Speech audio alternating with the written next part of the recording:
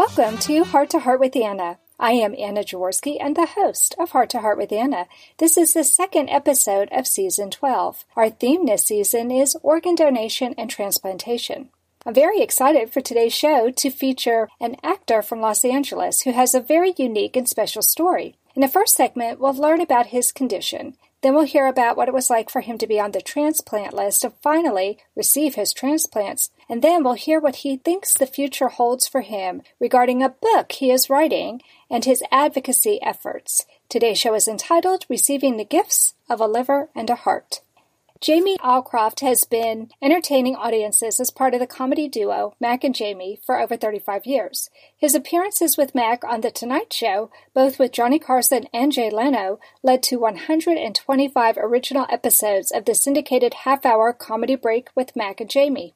Jamie is in the elite corps of LA voice actors, providing voices for many national commercials, plus The Simpsons, Rugrats, Power Beach, Justice League, Adam Sandler's 8 Crazy Nights, and scores of video games, most recently Gears of War 1, 2, 3, and 4, and Transformers and Halo. Jamie can be seen on YouTube by going to Mac and Jamie and Boomers on a Bench, which I did check out, and it's really funny. You all have to check it out. He has his Bachelor of Arts degree in theater from Ohio University. Jamie is married to Sarah Karahara, two-time Emmy Award-winning ice choreographer. She even choreographed Scott Hamilton's professional career for 14 years. But the reason he's on our program today is because he needed a heart and a liver transplant, and we'll be discussing that in the course of our interview. So welcome to Heart with Anna, Jamie. Well, I'm happy to be here, and I'm actually happy to be anywhere. Well, I can understand that after learning a little bit about your story, but why don't you tell my listeners all about your heart condition? Okay, kind of caught me by surprise. I was on an airplane traveling from Seattle to LA, and I had what they call a widowmaker. I had a very weak wall of my left descending artery, and it exploded. It did for my grandfather at 60. It did for my uncle at 56. I was 57 at the time that this happened. Now they can predict widowmakers, but in 2005, believe it or not, as little ago as 2005, they couldn't predict them. So I had this widowmaker. I was one of 4 to feel symptoms because usually it just drops you dead right on the spot. So I had the symptoms of a heart attack, and they made an emergency landing in Portland, and I was taken care of by having a stent placed very high up in my arterial wall, and it sealed it up, and then they slapped in a pacemaker. Although they asked my permission to give me a pacemaker, they said, "You are at stage 4 of congestive heart failure." And I said, "Really? What is stage 5? And they said, "Well, that's death." I said, Wow. "Okay, I'll take the pacemaker." So I lived with a pacemaker for 12 years with 20% ejection fraction. So that's basically 20% of my heart function. Now, a normal person will have 50 to 80% of their EF factor. So mine was pretty low, but I functioned normally. I performed on cruise ships with Mac. We did corporate gigs. I just conducted my life in a fairly normal way. Stairs were a bit daunting. Keeping up with my dog sometimes was a little daunting, but I did it. Then I got the symptoms last July, so that was July of 2017. That's when I knew something was very, very wrong and that some intervention was needed.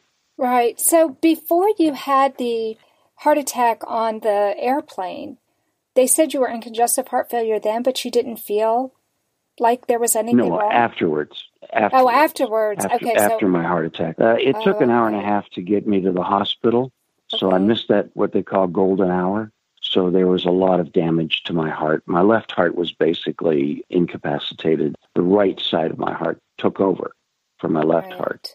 So in 12 years, the right side of my heart grew to 3 times its normal size. Wow. To compensate. It's amazing what the body does, but it compensated for the left side, which was virtually dead. Well, why don't you tell us about the signs and symptoms you experienced the second go-round when you knew that something was wrong? I lost my appetite, and I love to cook. I lost my interest in cooking. I lost my appetite. And this happened quite rapidly within about a 3-week time period. And then I would run out of breath when I laid down. In other words, I'd laid down and I'd run out of breath. It was crazy. I wasn't even running in my dreams. I knew something was wrong. I actually looked it up on the internet, and I saw that I was experiencing symptoms of congestive heart failure. So I called my doctor, Dr. Vishwadev. I said, well, what should I take? He said, you should take a drive to my office. So I did. Okay. And he gave me an ultrasound, and he discovered that my heart function was now at 7%. Oh my And gosh. anywhere below 10% qualifies you for a heart transplant. So he just instructed me to have my sister, who was with me at the time. My wife was overseas choreographing an ice show on one of the Royal Caribbean ships. So my sister had flown in from New Jersey to keep an eye on me because my wife knew that I was not feeling up to my usual spunky self. Sure enough, I went into Cedars and they slapped a ultrasound on me there, and they said, yep, we're going to put you in the heart transplant unit. We want to keep you here because we want you to be in the hospital if and when a transplant heart arrives. And then, after being in the hospital for about 2 weeks, they ran some tests on me. I had a liver biopsy. And as I was going into my liver biopsy, the doctor came up and said, I'm Mr. Friedman. I'll be conducting the procedure today. I just want to warn you, there's a chance of stroke or internal bleeding. And I looked at him and I said, for me or for you? What are we talking about here? So I did try to keep my sense of humor about the whole thing. But they discovered that I needed a new liver as well because in the 12 years, my heart had beat up on my liver to such an extent that I had what they called heart-induced cirrhosis.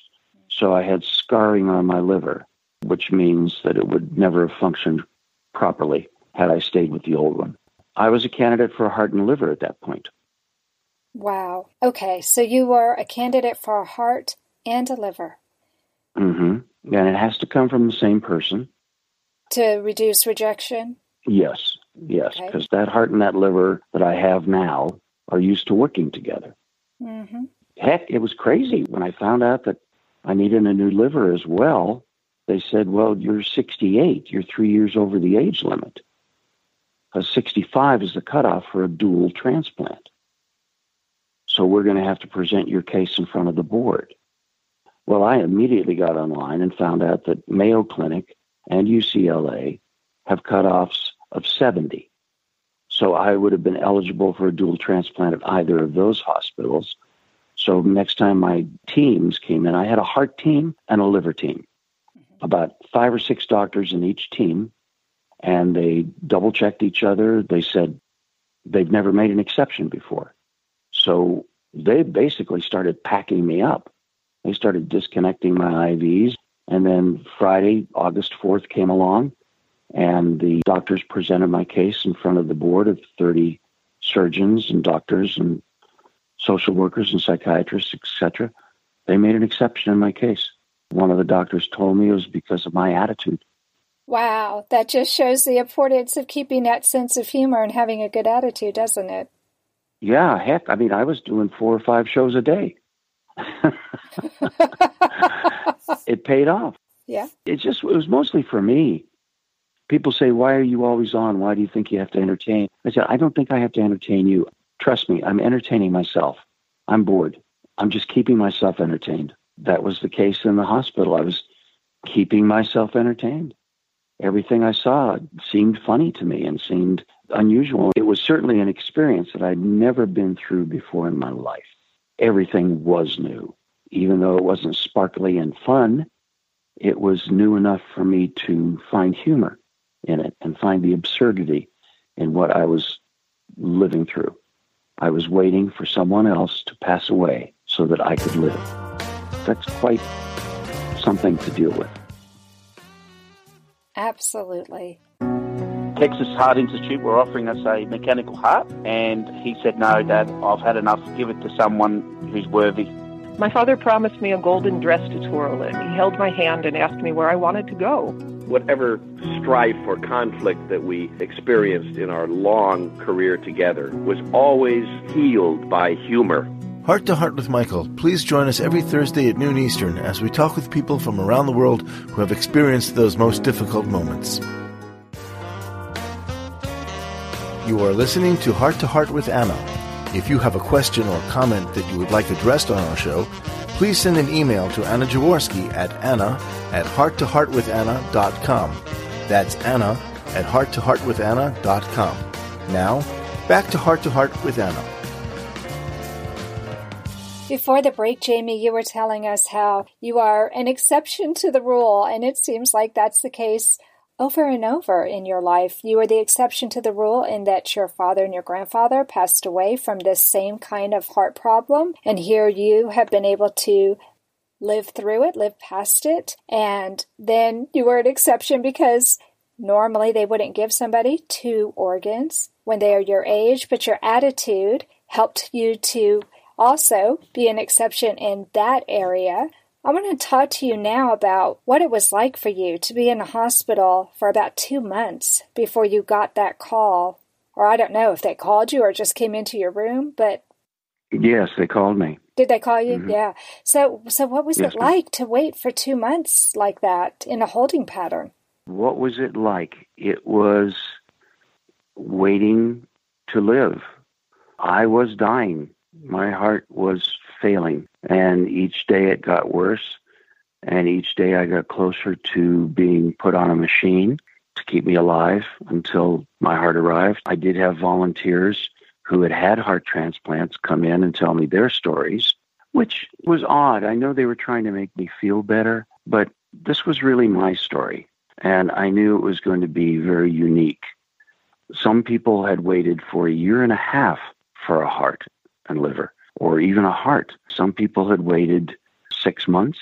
So I was prepared to wait as long as I had to wait. I busied myself by writing a book. I started off on posts on Facebook. I would write every day, and I would call it the Tin Man Diaries. I got a following on Facebook. God forbid I would skip a day or two, because I did, and you get overwhelmed with the procedures. I wrote in the book that they're so attentive that they woke me up 3 times last night to ask me if I needed a sleeping pill. They were very attentive, and so that took up a lot of my time, and writing took up a lot of my time. And it was actually quite joyful because I was waiting for a new heart and liver, which was a remarkable experience, and I tried to take advantage of that remarkable experience by looking at the remarkable perspective. Even though I was dying at the time, I was given the gift of hope, and I don't think I'd ever been given anything quite that magnanimous before in terms of something to think about and something to wait for. The doctors did not want me to go home, like I said. They wanted me to be an elevator ride away from that new heart and liver. And the amazing thing is the surgeons, my liver team and my heart team, when the heart and liver became available, actually flew up to Northern California to vet it. So the surgical team that puts it in your body removes it from the body of the deceased, and they're responsible for it from procurement to placement. Wow. So they're very, very attentive about that, and I was impressed. Being in a holding pattern for 2 months really wasn't that bad compared to what other people have had to go through. Yeah, I've talked to people who have waited for over 1 year for a heart, and I would think that getting a heart and a liver would potentially take even longer. Not necessarily, because if the heart's there and it's good and it's functioning, typically the liver is good and it's functioning as well. I had what they call a high-risk liver. My heart wasn't, because the donor had been checked out by a cardiologist or a primary physician at one point, but his liver had never been tested for hepatitis or anything like that. So I was told it was a high-risk liver because they had no medical records on it, and I chose to take it. I chose to take the chance. Wow. Because, frankly, even though other people had waited 1 year, 1.5 years, 2 months was quite sufficient, thank you, to be waiting, and I was ready to go for it. Right. That's pretty amazing. It sounds to me like you became really philosophical during those 2 months. Yes, of course. I think anything that happens in your life, you process and become philosophical about. It's your way of coping. It's one's way of rationalizing whatever it is you're going through, whether it be good or bad or something as terrifying as my trip to Oz, as I call it, because I was the Tin Man. My book's called The Tin Man Diaries, and I was the Tin Man waiting for a heart. Well, what would you tell somebody who is in the position you were then? Now they're sitting in a hospital room and they're waiting and waiting. What kind of advice would you give them? Well, I don't know whether it's advice as much as it is perspective, which certainly could be translated to advice for people. All my life, and I've taught my children this too, I have never fretted or worried or stressed out about something I didn't have control over. Now, when I was feeling the symptoms of congestive heart failure, the having to sleep in a chair, sitting up because I ran out of breath when I laid down, losing my appetite, not being able to go up a flight of stairs within 15 minutes, I had to stop 2 or 3 times on a single flight of stairs. So all those symptoms indicated to me that I was getting worse. So I took action, and I went to my doctor. I called my doctor. I took action. When my doctor told me I needed a heart transplant, I let it go because it was out of my hands. It was out of my control. That was something that fate and destiny was going to dictate. And for me to worry or stress or be concerned about it, cry or fret or do any of those things that people are expected to do upon receiving bad news, I just let it go. It's something I didn't have control over. And then when I got the heart and liver and I had control over my recuperative process, I took action. Right. I did something about it. Tell us about receiving that phone call. Yay. It was a little better than receiving your call today. It was just terrific. An old friend of mine who owned a theater in Key West when I was performing down there, she was visiting me because her daughter had a grandchild, and her daughter lived in L.A., and she was in the room when I got the phone call. And so I was able to share it with her. I was quite relieved, yet I must tell you, Anna, I was cautious as well because those people who had received hearts, who visited me and shared their stories with me, some of them had gone down to the OR and not received their heart or liver because it wasn't just right. Yeah. And that's the way Cedars-Sinai does it. Mm-hmm. One guy, bless his heart, had been put to sleep 8 times. Oh, my God. And woke up 8 times with no heart or liver. Oh, wow. Because it wasn't a good fit. It has to be a good fit. Wow. It's guesswork when they procure the organs, in my case up in Northern California. Again, I had no control. Right. So I didn't freak out. I didn't say, okay, this is it, baby. I said, this might be it. Mm-hmm. And going in with that attitude saved me. And then when I awoke, I actually knew I had received a heart and liver because of the dream or hallucination I had while I was under the anesthesia. I thought it was a video that they'd showed me before they put me under. And actually, when I woke up, I said to the doctor, can I have a copy of that video that you showed me? And he said, what video was that? And I described it to him. And he said, no, you can't have a copy of that because it doesn't exist. Wow. Wow. That was all in your head. I saw an aerial view of a temple, a Greco-Roman temple that was sandy colored. And at the top of the temple at the altar, a woman sat and she said, James B. Alcroft Jr.? I said, yes. She said, are you ready to receive your heart and liver? I said, yes. And just then, I can only describe it as a osso de sapio, a cuttlefish bone, You know the cuttlefish bone that hangs in a parakeet's cage? Yes. That they sharpen their beaks on? Uh-huh. It was horizontal, and it was a white cuttlefish bone. And every time she spoke, a orange computer-generated ring appeared over the cuttlefish bone.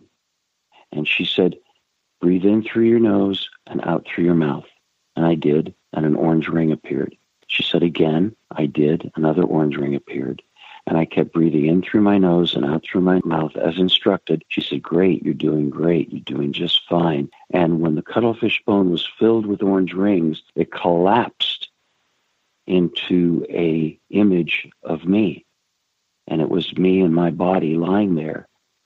And she said, you have now received your new heart and liver. Thank you. And I said, thank you. And that was my hallucination.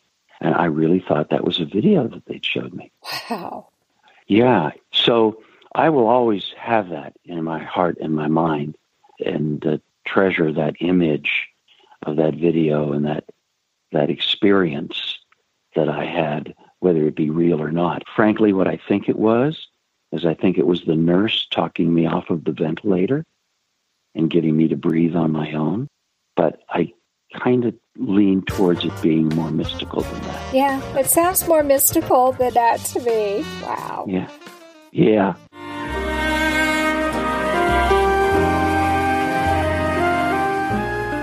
Home Tonight Forever by the Baby Blue Sound Collective.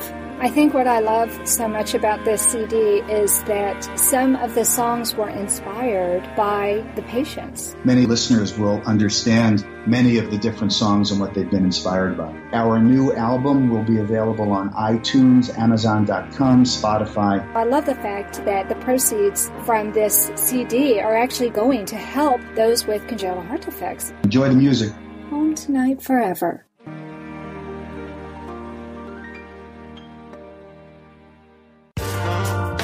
Jamie, I think it's interesting that you told us you started writing your book by the Facebook post that you were creating.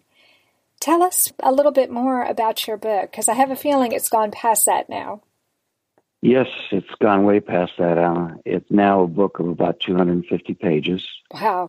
Frankly, I had a hard time separating reality from hallucination after I received the heart and liver, because they had me on so much morphine to quell the pain. And believe me, my book is funny, but whoever said laughter's the best medicine has never had a morphine drip. I guarantee you that. Okay. Because the morphine, oh my gosh, the first 4 days, I believe I was asleep in a medically induced coma. Right. Because the pain is even too much for the morphine in those first few days. And then after 4 days, I woke up, and my family was around me when I woke up, and I saw them. I think I saw them, but in reality now I know I saw them. And I said, am I alive? And they said, yes, Daddy. Yeah, honey, you're alive. And I started yelling, konnichiwa, baby. I don't know why. But I just was going, konnichiwa, baby. Oh, yeah. Konnichiwa, baby. And in my mind, I was standing on a balcony shouting out to a pool area where people were swimming in a pool. My family videotaped me doing this, waking up. Oh, wow. And in fact, I was laying in bed, barely slurring out the words, konnichiwa, baby. But in my mind, I was very precise and loud, and I was projecting. And when I watched the tape, I was like slurring, konnichiwa, baby. So what I've done with the book is I've tried to include all of that recovery period and all the things I can remember, all the things the doctors said to me, the nurses said to me, the feelings I had, my experience with a doctor coming in and telling me he was going to interrogate my pacemaker. Okay. And all I could think of is, where were you on the evening of June 4th, 1943? And don't try to leave town, Bugsy, because we know where you are, the typical interrogation. Also in my book, I take you back. I take you back to my childhood, and I take you back to having gone to school in England for 3 years, living in Colorado and being a silversmith and being a DJ in Key West, Florida, and all the experiences I've had managing a symphony orchestra. It all is in the book, and it all relates to the flashbacks I had when I was recovering, and they were many, many. That's basically what the book is. Don't have a publisher for it yet. Frankly, I don't know whether to self-publish or to go with a publisher, but I'm doing a TEDx talk in June to promote donorship, and I will use the book there. I'll have enough published there to hand out some copies, or even maybe sell copies at that point. I don't know. Wow, so the book is complete. As far as I'm concerned, it is. Every time I pick it up, I tweak it. Mm-hmm. So there's a point at which, with art, you have to set it down and say, I'm finished. Yes. Yeah.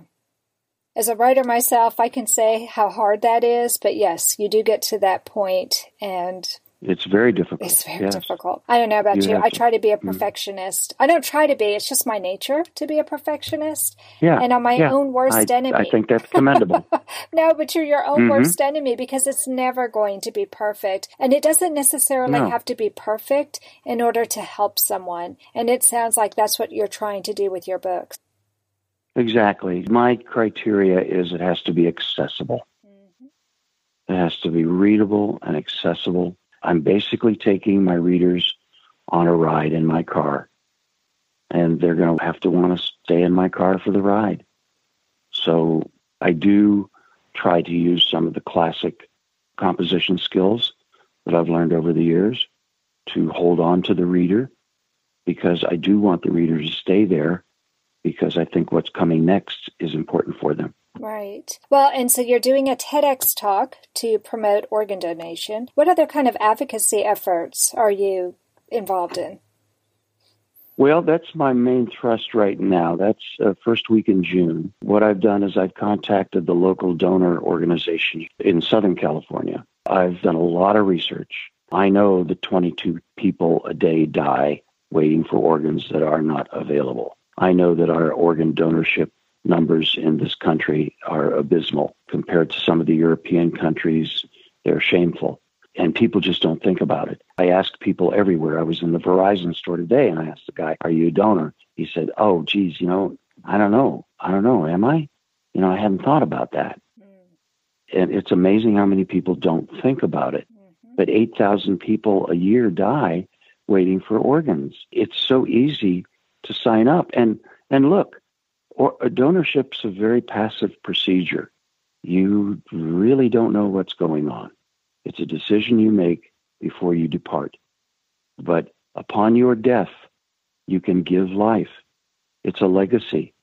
I mean, everybody wants to accomplish something in this life. I think everybody wants to leave something behind, a legacy. And to me, donorship has always been, even before I was in this situation, a legacy, something that I'm going to leave behind. In my TEDx talk, I'm going to try to concentrate more on the recipients and less on the donors. Okay. Because the donors have made their decision. Their death is out of my hands. It's out of my control. What I can control is providing life for someone else when I pass. So that's part of my legacy. I'd like to leave more, of course, to my children and my wife, but that's a major part of my legacy in life, is to leave life when I depart. I was speaking in front of 20,000 nurses in Denver in October, and I don't have any other dates booked, but I hope that this TEDx talk, when it goes viral and hits YouTube, will encourage people to bring me on. I've got one legacy. They're going to be in the lobby. They're a donorship organization here. And Donate Life is a donorship organization here. And they're both going to have tables in the lobby, and they'll be able to sign up people in 90 seconds. So if anybody in my audience has not become a donor yet, they can become a donor in 90 seconds.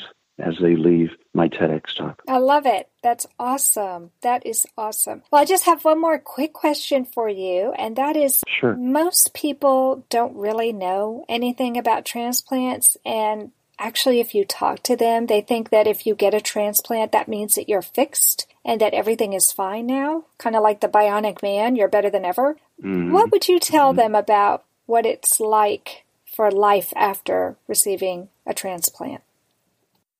In fact, their life will be better than it was before. They needed a transplant because they were ill that could only be cured by a replacement part. Mm-hmm. Right? So, like, I have a 46-year-old heart. That's all I know about my donor, is he was from Northern California and he was 46. The donor's family has the option of contacting me, but they did not. That's something that I've let go of, but I'm thankful to him every day for the life I'm living and the opportunities I'm given. I was able to see my daughter on Jimmy Kimmel last night because I have a heart and I'm alive. I'm going to be able to see my other daughter be married in June because I have a heart and a liver and I'm alive. Now, you have to take anti-rejection drugs for the rest of your life. You have to be very careful about infection for the rest of your life. But that's a small price to pay for life. It really is. And they told me that they were afraid of rejection, and this was their main concern. I told them I'd been an actor and a comedian for 40 years. I thrived on rejection. I'm used to it. Every audition. Yeah. I'm facing rejection, so I can deal with that. Yeah, I think their life's going to be better. I don't mind taking those 16 pills every morning and 10 at night. I don't mind that. That's a small sacrifice to make. To wear a mask at a large gathering, it's a small price to pay. Well, it has been an honor to talk to you today, Jamie. It's been an honor to talk to you today, Anna. It's really been enlightening. I really enjoyed talking to you because I was able to express things that I hadn't really thought about or verbalized before. Well, I think you've given our listeners something to think about, too. And we even had some laughter in this show, which I think is really important. That's key. Absolutely. And I'll have to send you a copy of my book. You'll have lots of laughs in that. Yes, you know, why not? Great. Why not? Absolutely. Why not? If you're given the opportunity to have a heart and liver transplant, make the most of it. Don't bemoan the fact that you're getting it. Rejoice in the fact. It's a glorious day. And that's a glorious way for us to end this episode. Thanks for listening today, friends. Please subscribe to our program on iTunes. And remember, my friends, you are not. Heart to Heart with Anna is a presentation of Hearts Unite the Globe and is part of the Hug Podcast Network. Hearts Unite the Globe is a non-profit organization devoted to providing resources to the congenital heart defect community to uplift, empower, and enrich the lives of our community members. If you would like access to free resources pertaining to the CHD community, please visit our website at www.congenitalheartdefects.com for information about CHD, the hospitals that treat children with CHD, summer camps for CHD survivors, and much, much more.